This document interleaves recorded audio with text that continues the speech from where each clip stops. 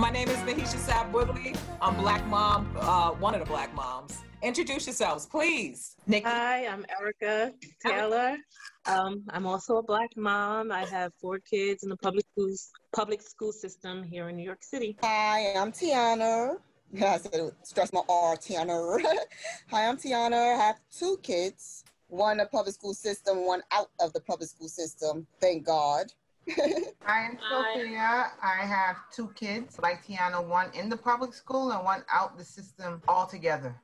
And I'm Nikki Mitchell. I have one son currently in the public school system in the rising 6th grade. Be able to go back. Wonderful, wonderful, wonderful. So Nikki, when we last spoke last week, you wanted to talk a little bit about this here remote learning. Like, did you kind of come up with some more things to kind of lead the discussion with that? Or like, how do you guys, that's a question to everybody. I don't know. Yeah, we didn't really discuss it last week. It's not really much to discuss because there's nothing going on. I think we're really in limbo. The kids are in limbo. I feel really bad. This is September now, and I thought my son did need a break because of a lot of screen time from the remote learning in March, April, May, and June. So he definitely needed that break. And I tried not to inundate him over the summer because everything was still remote because of COVID. So if he had to do day camp, if he had to participate in tutoring, everything was over Zoom. And I tried that for the first week, and I realized it was just overload for him because he had been doing this Zoom since March. So my husband and I decided we weren't going to do that. We just let him have a nice summer and relax. As we get into September, right after Labor Day, I'm starting to get a little concerned because I think, he is a bright boy, I'd rather have a live Malachi than a dead Malachi, and a dumb Malachi than than one that goes to school. But I will say, I just wish that they had a plan. I think they did have all. It's a little disheartening. And actually, not even this summer. They've had since March. The building's been closed since March. So this is kind of disheartening that we hear really has a concrete plan. And I, included faculty, teachers, union, DOE, everyone. The only ones that suffer are the children. That's my take. Anybody else want to lean in with that? Well, see, I've been talking to a couple of people, and I'm a big conspiracy theorist. I'm like, how so? Why is it that our kids are getting the short end of the stick? And how can I say it? Because I read paper articles or whatever the case may be. Notice that a lot of white people got tutorers, and all and stuff like that for their children, but our children are being left. I feel like our children are actually being left behind, to tell you the truth, because the statistics on our public school system, only a small percentage of it is white, and a lot of it is and the majority of it is minority. So I'm like, to tell you the truth, I'm ready to jump into Barnes and Nobles and get my son all his books he needs. He already got the books to read and stuff like that. I'm about to go get math workbooks, social studies workbooks, science workbooks, because I'm like, I can't wait on you guys to really decide, because I feel like y'all hurting our children in this. My sister's kids are in charter school. I don't really care about charter school, but they're in charter school and they already have a curriculum for them that they've been starting since August 31st. Every day they're learning something new, and I'm like, all right, public school system, what's going on with you guys? We're getting yourself together. When these charter schools got their kids doing their math and all stuff like that, I feel like our kids is lagging behind. And I feel like trouble. Yeah.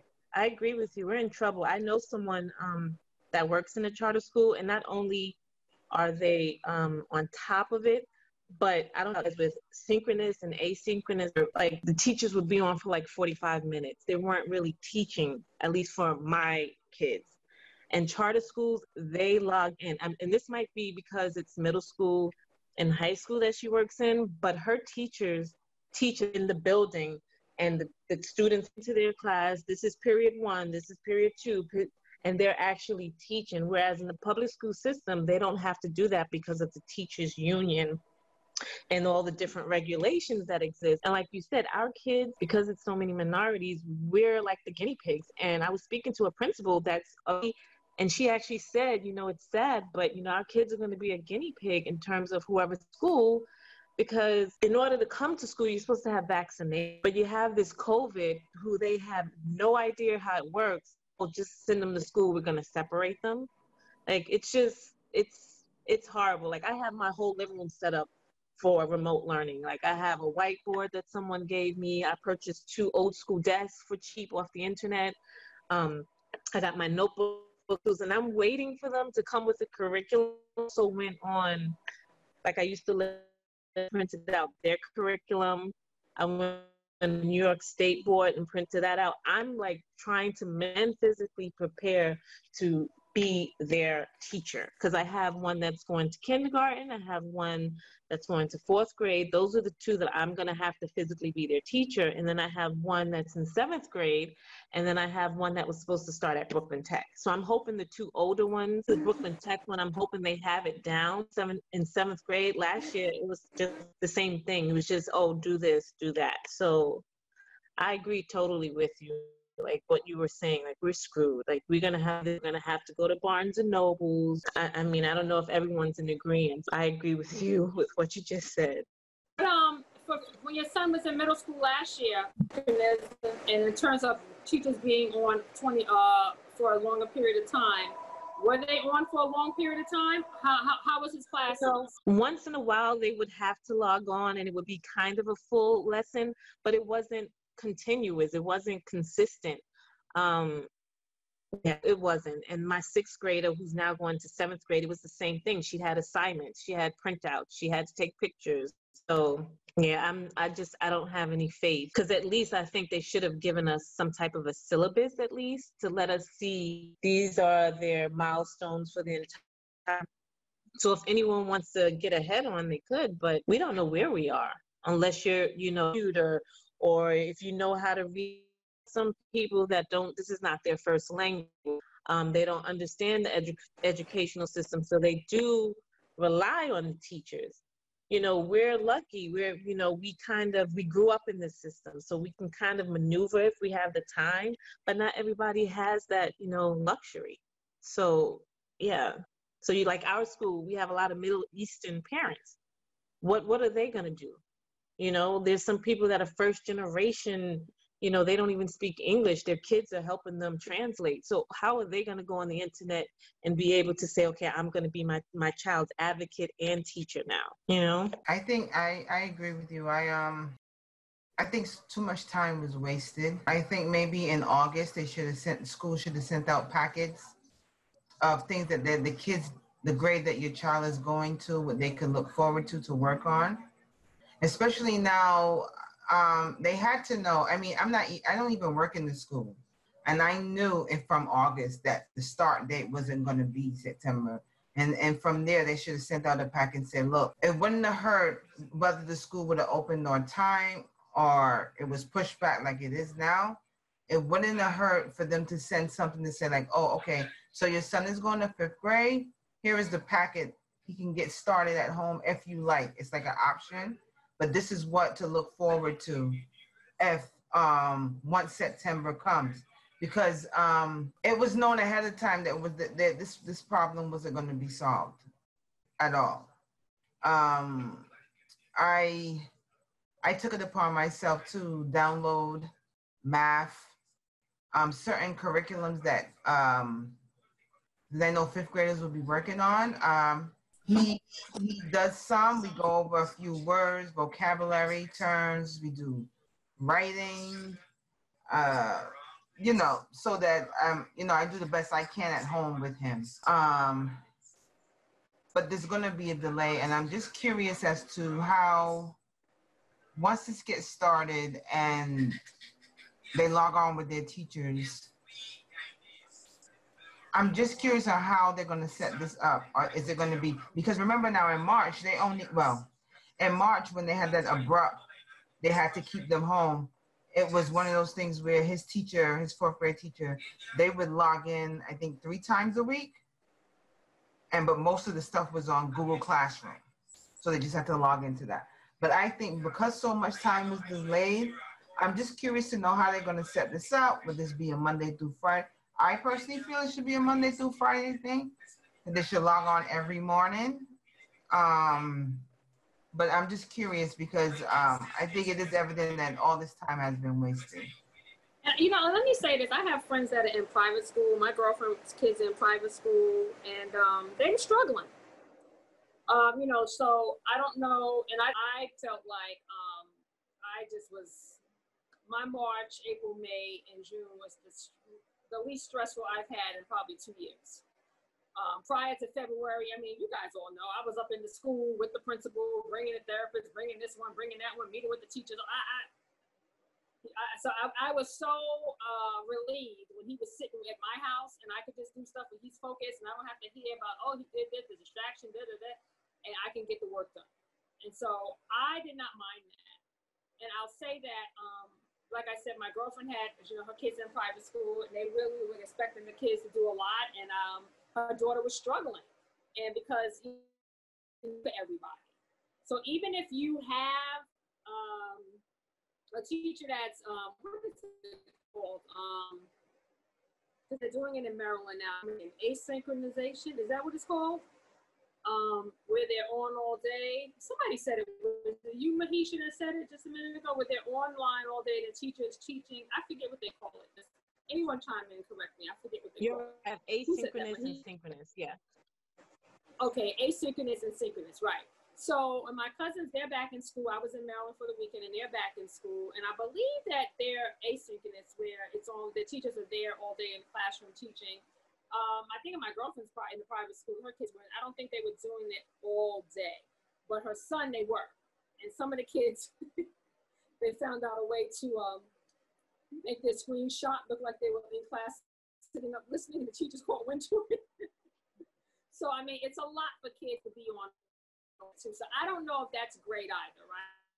Now what my cousin told me is that they're going to a lecture.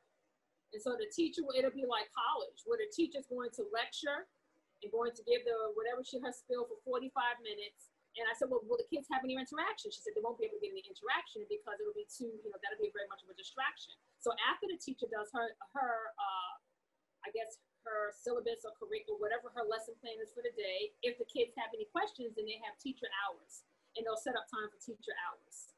So, I mean, I don't know how well that is either, but I guess it may work for some. I know my cousins, they're strong students, whereas one of her kids are not as strong. So it's a little bit of a challenge, she said, for one of her children, whereas one of her kids, she said they have it, but the other one doesn't. But I will say also, the school that Malachi's coming into, I got a lot of correspondence this summer. I get correspondence from him every day.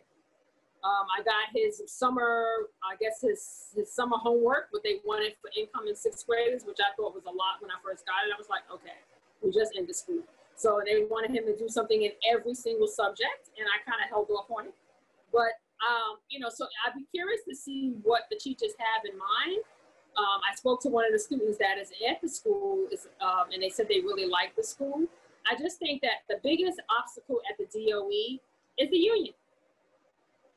And that union has always played a major factor in what goes on. Now, I do trust teachers, and I do understand. I have plenty of friends that are teachers, that are APs and principals, and you really don't, nobody knows what this is. So, people do not want to be in the school system, and they don't want to be in the building. And so I do understand that. I saw today that Poly Prep, I have a friend that has her son at Poly Prep. They're outside. And she posted a picture on Facebook. They're outside learning. So they have outdoor classrooms.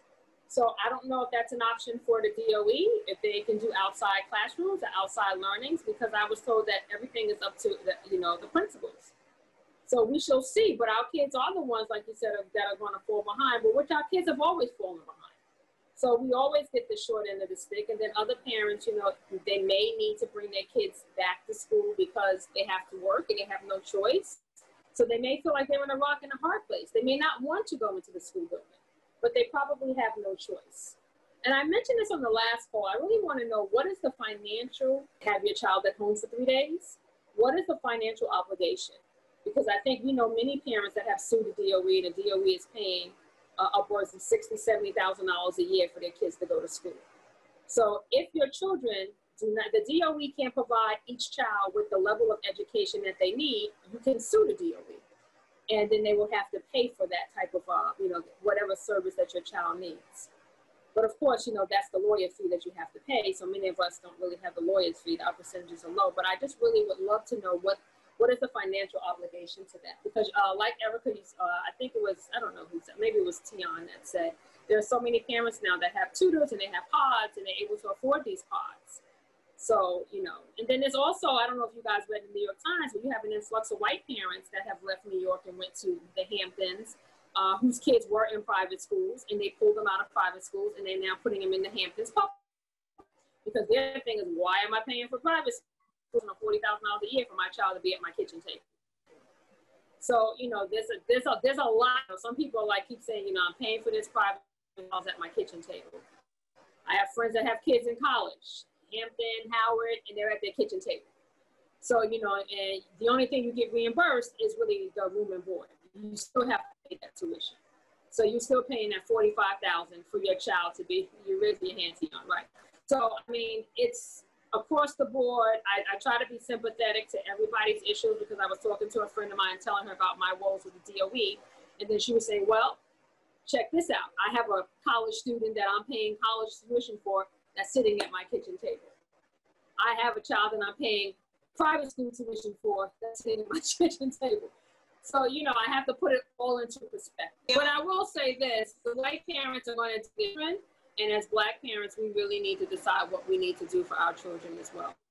Erica, you're getting your stuff together. And I say, whatever grade, I mean, our children are, some of us are similar in the same grade, and we need to probably figure out what kind of a pod that we can have for our children. And if that means that we all get a co-op going together where we are paying some teachers to come in, or maybe some supplemental classes, just reading and writing and math. And then we're paying, finding out what that teacher's salary is, if they're charging 25, if they're charging 10 or 15, whatever the case may be. And we're pulling together our funds as a co-op to make sure that we're supplementing. So whatever that core subject that we may feel that is needed, maybe it's STEM, it's math and science. So maybe we need to talk about that. And maybe, you don't want to have more than 8 kids in a place, but and then maybe this is an outside setting or a setting where we can go where people are socially distanced and we can regulate how that goes. Testing for our children and making sure that we're in this particular pod. But that means that everybody has to really be diligent and has to be forthright with where they go, right? So we're all saying that, we stay home and our children, so everyone knows that their safety is not at risk. So, I mean, that's something that maybe needs to be discussed. Yeah, I already know a few parents that are doing that, that are white. They have a few kids in the same grade, and they know a babysitter that also has their master's in education, but that's also bilingual. And, they're making sure it's like a group of 4 kids, and, they're going to meet up for 2 hours. And then I got an email from Maya's pre-K class. They're going to put their kids in some type of theater class, and they're trying to get 4 or 5 kids together so that the price comes down. And yeah, so they I mean, there are a lot of options that we can have. Those are some of the options. So I said those are things that we need. But actually, Malachi's baby, we're some of us are one-offs on that. There are a lot of people that are brown and Black like us that cannot even think twice about that. That's why I talked about the financial implication of the DOE. That's why I said, what is the DOE's financial implication for this? Yeah, because it should not be that, and this is what always happens. This is capitalism once again. So if you have money, you're able to give your children what they need. And so, and then those that don't are left out. So, and I really have a problem with that. I mean, I'm in a position where, I can probably afford to do that, but I have not always been in that position. And so, and I know I have the one foot where I'm like, I know what that was like. I know what that was like that you want to be able to do, or your mother wants to be able to do. And, you just can't afford to do that. So, and I really want to know what is the financial obligation, because this should not be allowed to happen. But I was going to say, I do have Malachi's babysitter. She has her own school. She actually has they have several brownstones, and she has one of the schools out throughout her brownstone, but she teaches younger kids. So it's really teaching younger kids, but then she after school for the older kids.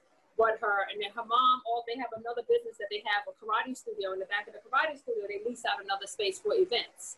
And so they're looking at probably, because I had a discussion with the both of them, her mother and now she's looking at, so, you know, she said, okay, so if you have the people, I will definitely get the ear purifiers. You know, I will put up the stuff that needs to be in here, but I just need to know that people are coming. So that's something we can talk about because she's certified in teaching. So, you know, that's something that we could talk about, maybe 2 hours a week or something that we can get, maybe, you know, whatever it may be.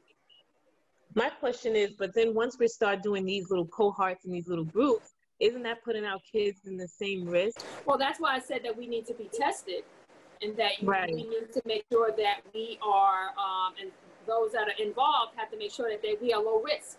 Right. So it really has to be, so are you leaving your home? Right. And So who then are you also around get when you money. leave your home? It all comes down to money because then So, testing, and I mean, you know, it's, yeah, I agree. I mean, the testing is free, but Right. I mean, and I'm talking about testing, and it needs to be testing on a, you know, a weekly basis, Yeah. maybe a 2-week interim where you have testing again, but also you have to be in and everybody has to be honest and just say, are you leaving? Or where are your kids at? Who are you around in terms of tracing? But also masks should be on too. And then masks should be on. So, but still, you know, masks should be on. But this is a way where kids can get some type of socialization. And I mean, I'm all for it too, is this interactive learning.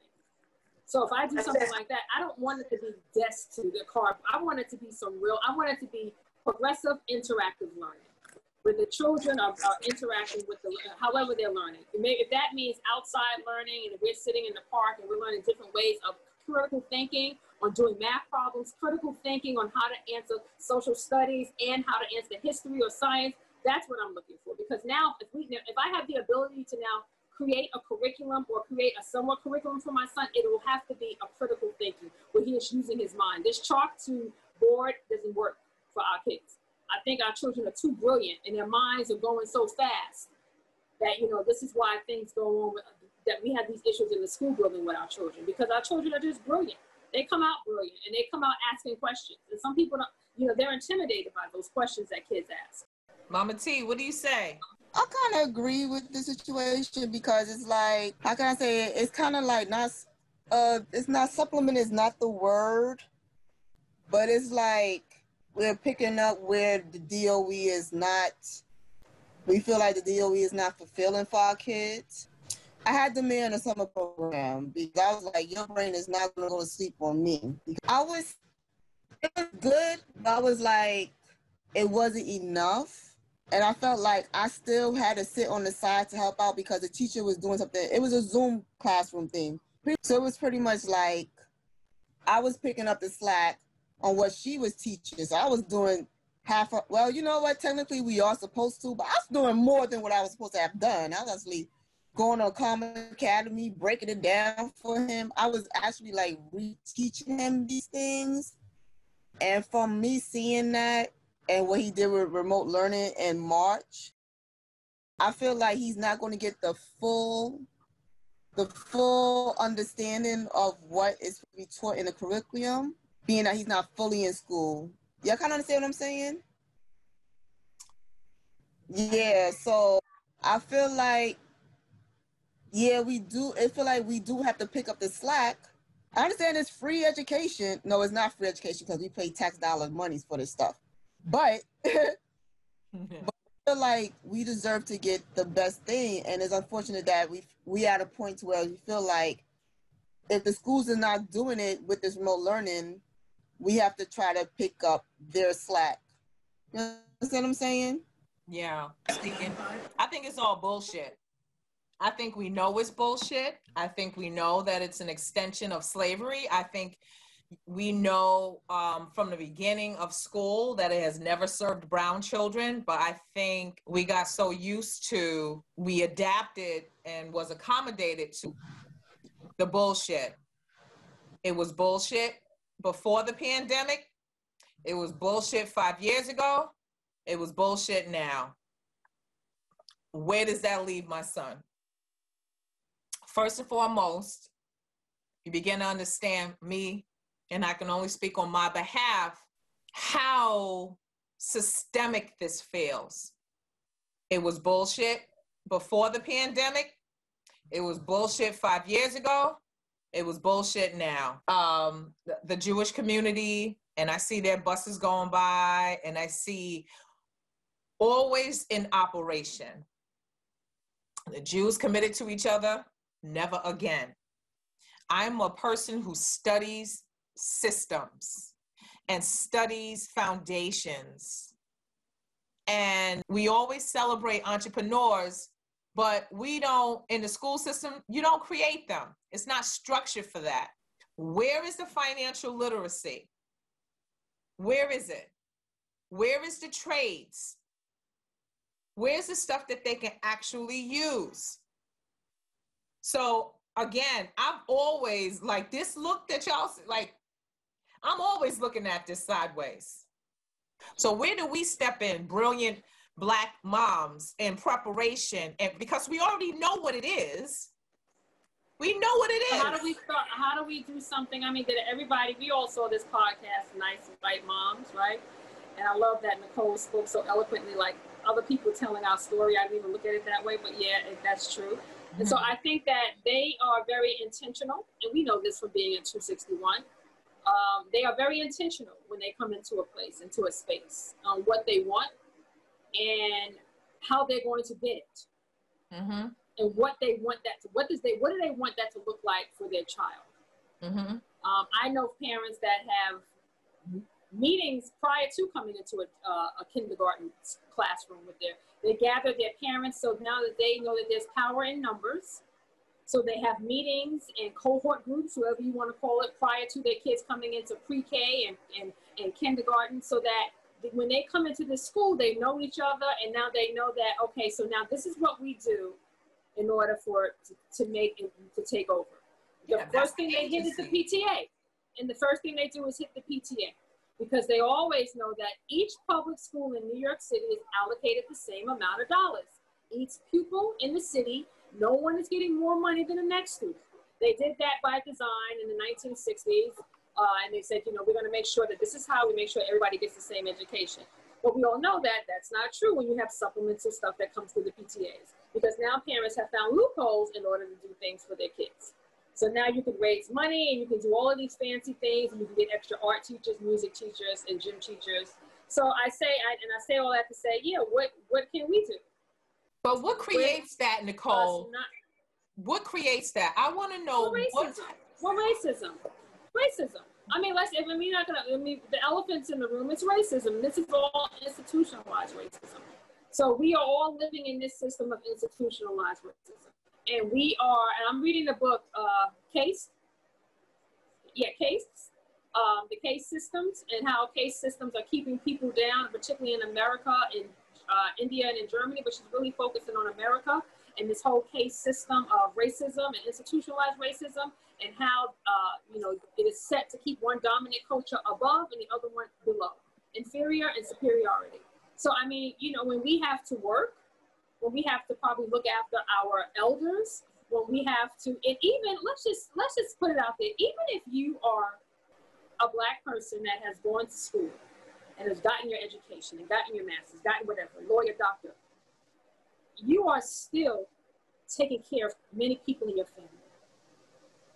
So the money that you're making, let's say, you're making $200,000. That $200,000 is taking care of so many people because you're the one that made it. So the one that makes it is the one that has the burden of taking care of everybody else. And that could be financial, that could be in time. Let's just put it out there. Even if you are a Black person that has gone to school and has gotten your education and gotten your master's, gotten whatever, lawyer, doctor, you are still taking care of many people in your family. So the money that you're making, let's say, you're making $200,000. That $200,000 is taking care of so many people because you're the one that made it. So the one that makes it is the one that has the burden of taking care of everybody else. And that could be financial, that could be in time. So, we don't have this generational wealth. We don't have this generational wealth where mama bought me a house because I graduated college. Oh, yeah, look at that. Oh, mama paid for my $60,000 wedding, and I'm moving from Wyoming, and she brought me my condo. Me and my husband. It just doesn't happen. I don't work. He's an artist. I'm an artist. I've never seen so many artists that don't work. And I mean, I don't know when they work because they're always in the school. And I don't understand where the money was coming from. And I can do the math. You're not living in a cheap place for rent. So I'm like, okay, so money's coming from somewhere. You know, everybody has this oppressed child. You know, they have the, you know, and I don't call it the, you know, your, what do parents leave you? Your, when they leave, the inheritance that they leave kids, what do they call it? Your trust fund. Mm-hmm. And most kids have trust fund. I call it the oppressed fund. Because it's money that white people got off of oppression of Black people. Mm. So whenever I see white people and they have, that is oppressed money. That is the money that you were able to get, whether it was for, if you say my mother was just a cop and my mother was just an educator back in the 60s and my father was a fireman. But what your father also got was the FHA loan that the government made up and subsidized and put up low interest rates just for you to move to the suburbs, and deliberately and intentionally kept Black people out, which is called redlining. Mm. So what that meant was that now that house that you probably got in the 1970s for $50,000, the equity has grown, and that's how you were able to pull equity out and pay for your daughter's wedding, pull equity out and put a down payment on your son's house, pull equity out and have a retirement where we hadn't gained any wealth. We had no transferable wealth to transfer over to anyone. And so it's all systemic. And everything, all roads lead back to racism. Mm. Hold that thought. Good point. Nicole. I guess one I want to say is that, you know, in terms of preparation for COVID-19 and how we move forward, I think education's key. I think education is the path of understanding how this virus works, how it spreads, and how we can protect our family members. So yes, there is inequities in treatments and equities of where you get care at, but it all starts with education. If you have the education, you can make more empowering decisions. I mean, I'm just trying to say is that we already know that as our race and ethnicity, we're already below the standard of what it is. But the only way that ladder can get higher is if we all educate ourselves. So I would say, and just in terms of the first point that you guys brought up earlier, that the first difference is education. The second difference is trying to understand what is truth and what is not. Because at the end of the day, regardless of our skin color, we are now in a world where everything's polarized. Everything. So the message is polarized for people who look like us, don't look like us, for people who are on this economic ladder, who's on that economic ladder. So you have to decide what is the truth in terms of how you navigate the system. Second, in terms of the schooling. I mean, my dad always says to me, you can't change what has never been changed. And that's basically the marginalization of Black and brown people. That will never change. The only way what we can do is navigate. So when I say that, I'm like, at the end of the day, if I'm paying for educational pod, I would send my bill to DOE. If I'm doing this, I would see what services they can guarantee me. Sometimes it's not always, sometimes all how you know how to circumvent a system rather than fighting it tooth and nails. Because at the end of the day, we're all here as parents. And if one person is doing one thing, we're all entitled to that equity and that knowledge. So it's all about how you find that knowledge and how you choose to spread it and use it. So like I said, like I truly believe that everything that we do is everything that occurs on us is based on race. But I do think now, like I said previously, is it much deeper. It's not about kids going to church. Out now how kids go to these colleges and get overburdened with student debt. That's the new Black way of keeping Black people in poverty. Student debt, student loans, what not to take out, what not to do. At the end of the day, evolution, and it's evolution in how racism has become something.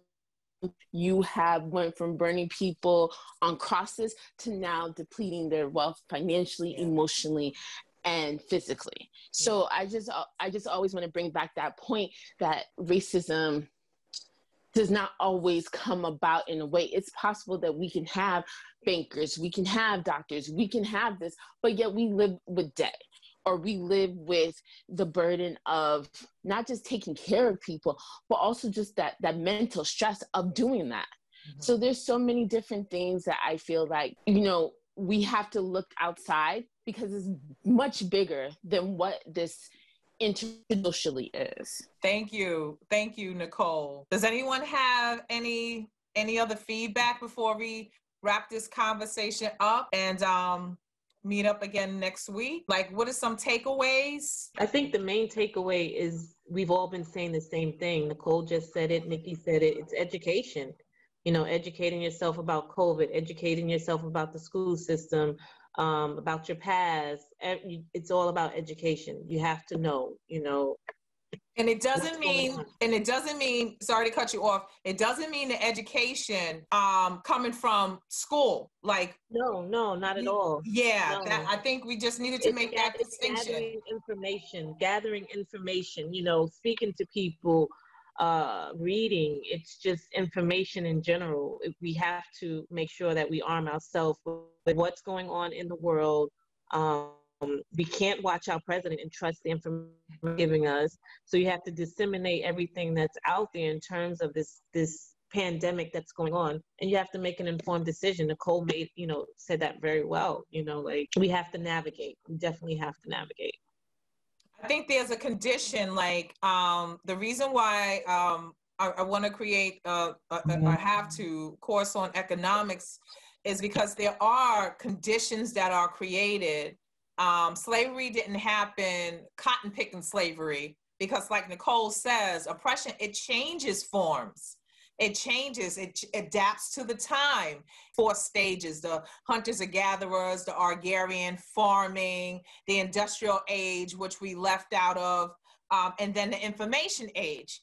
And if you begin to understand like the economy in these stages, you can look at the farming era and see, oh, that's where slavery made sense, because it was a demand for this type of cotton picking slavery during where there was more agriculture in the South or what have you, whatever it is. I'm not saying that's the only form of slavery, because it looked very different up here, but it was still something to contend with. And we have to start thinking, what is the next condition that is going to be set up? Just thinking outside of the box, that is going to be the X thing that's going to keep brown people down. Because there's always a condition that is created. When you press somebody up against the wall hard enough, just press them. All they can do is react. All they can do is respond. And I think that we have to be like Erica said, like Nicole said, like Nikki said, damn, like all you guys said, this is something that we were talking about. We had balls enough to talk about when it was still in schools, like in the Smurf Village stage. What racism? Where? Or like, I don't see what you're saying. And a matter of fact, I don't even want to acknowledge what you're saying, but it's ugly.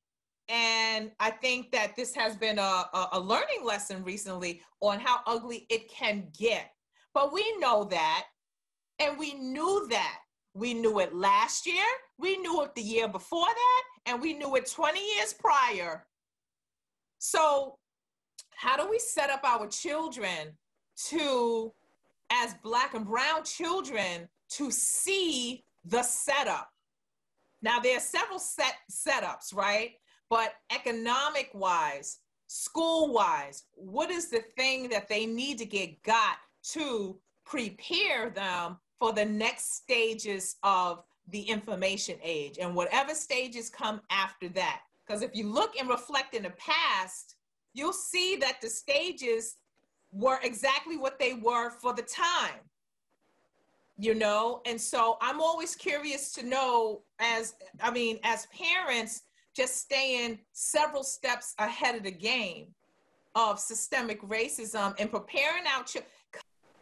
But what that is creating in me and a lot of other parents is being diligent and teaching them that just because you stop does not mean life stops, does not mean the world is frozen just because this strategy and the system that has been going on is no longer functioning. So it's kind of like a red light, green light, 1, 2, 3. Okay, I'm telling you, red light, green, don't move unless I tell you to move. Red light, green light, 1, 2, 3. Or mother, may I? Mother, may I? Can I take 5 steps forward? No, you may not. We're not moving right now. It feels really weird, you know? So we just need to prepare what needs to be gotten. Is it tech skills? Is it, you know, negotiating skills? Is it conflict resolution skills? What do our children need to navigate these times so they will be less stuck? So I just have a quick question. I just want to say something. Oh, I'm sorry. Really quick. You know, it's just funny that you're saying all of the things, like we have all moved to just office jobs and, you know, higher learning, where we were masters of all of these different trades in the past. There was no farming without a Black person, right? We were the electricians, we were the blacksmiths, we were all of these things. But now we've moved on, or we feel, whereas we need to own, you know, there's nothing wrong with it. And what happens is a lot of people from the Caribbean, they know this. Yeah. Speaking to someone and he says, you know, I don't know why, you know, people are going to college. Not to say don't, but that's not what you have to do as soon as you get out. He went, he got a trade in the union, and guess what? The union is paying for his education. But not these cannot get in the union. Those are passed down by generation to their sons, to their nephews, to their you know, family members, and they know that trick. They know, go get the trade. So now you can build a house and then go become a doctor too. Yeah. You know what I mean? So, but we don't know these things. It's so interesting that you say that, because I started doing my own farming in my backyard. So I'm growing my tomatoes, my green peppers, my jalapeno. You seen it, Mahisha. I put it on Facebook. My jalapeno peppers. I'm about to do my onions. I got my stuff coming in, and I'm about to plant my onions and corn and collard greens. And my grandmother's from the South, so that's what they did. She was raised on the farm. So, you know, that's what they did. They farmed their own food. And she's 97. I'm here at her house now, and they farmed her. They had farm-to-table food. So that's what they did. But one of the things I said COVID will do is going to teach us how to look out for each other again. Because we have no choice. And the way Trump is pushing this country, and the way these white supremacists are coming back up, we will have to rely on each other like we did back in the 60s, back in the turn of the century, where we couldn't go to anybody else because nobody would take us but the Black lawyer. We couldn't go to anybody else because we had to go to the Black plumber, the Black banker, the Black carpenter, the Black teacher, because it was the way the times were. Yeah. So and we're not signing up for this. If you're in this country, and I tell people all the time, I tell my father's from Trinidad, and my grandmother's from South Carolina, and when I talk to my aunt and those from Trinidad, because they came here in the 60s after the Civil Rights Movement, which allowed, you know, for West Indians and other Black immigrants to come, when Martin Luther King put in. A lot of people don't even know that was part of the Civil Rights Act. That, you know, he put in the Civil Rights Act that all of these Irish and all of these Italians and all of these Polish flooding this country, and you're not letting in any Black immigrants.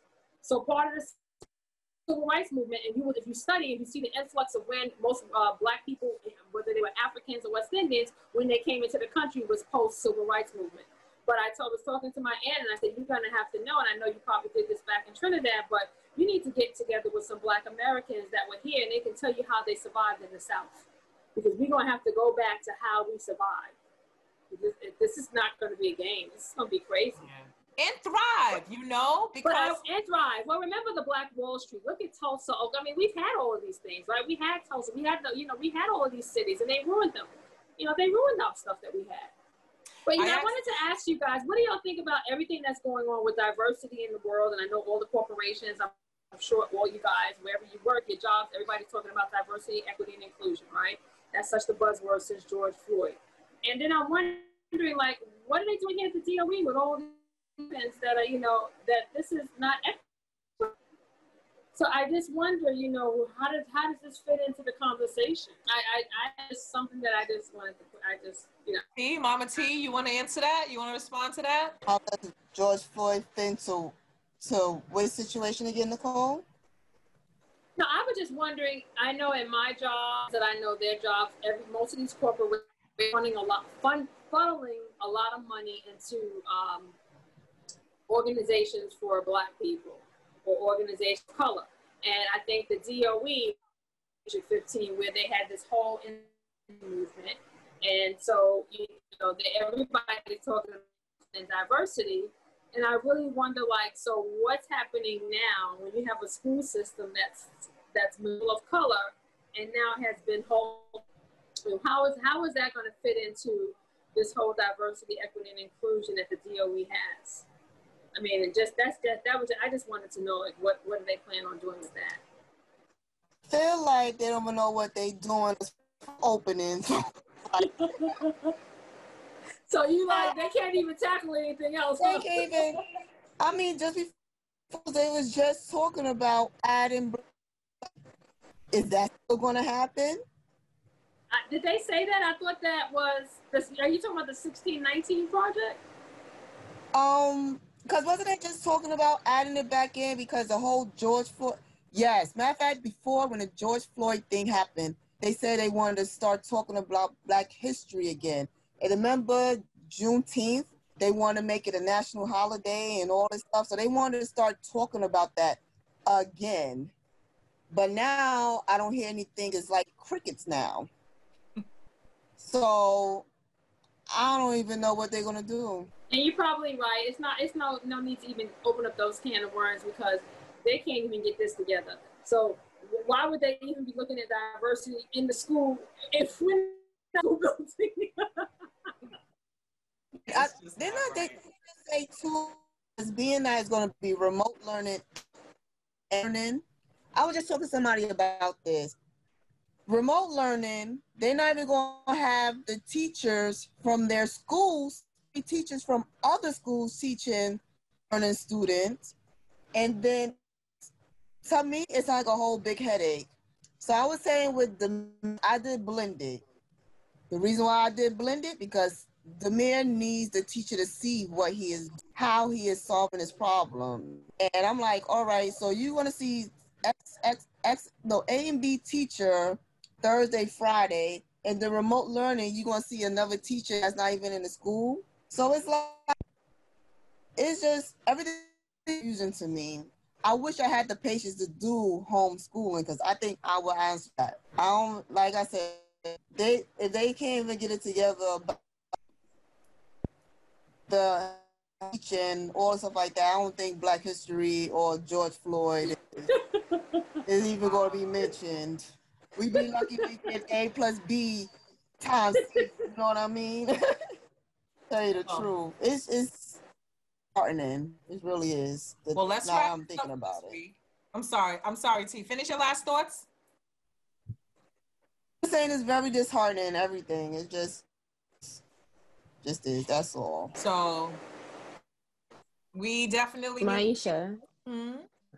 Nicole was talking. Just of what Erica and Nikki was saying, I think it would be good, like maybe to talk every week. We can each bring something to the table that we are quote unquote maybe expertise on, or things that we can share, whether it's resources for our kids, things in the community, just something where we can share our collective knowledge, and then we can each share with someone else who's not on the call. That sounds like an excellent idea, Nicole. An excellent idea. Yeah. Yeah, I like that. I like that idea a lot, Nicole. That's great. And I think back some of this other stuff. Because we are definitely in problem-solving mode. And, a part of being a merchant, a part of having a trade is being able to get back to solving problems, not to figure out the stuff that has not been working. And so, just collectively, us Black, I'm not signing up.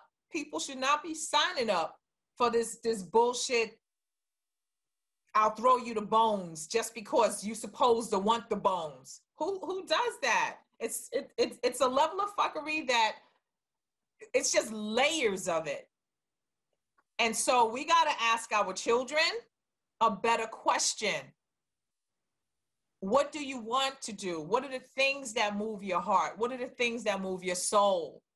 What are the problems that you would want to solve in this world? Because what I love is the fact that it's anybody's game right now. You know, the businesses have to change. They have to respond to the market. You know, the mayor may be the next person that comes up with a, you know, a solution how to, you know, cover acne more appropriately. You know, I mean, the mayor can be our next, you know, genius. You know,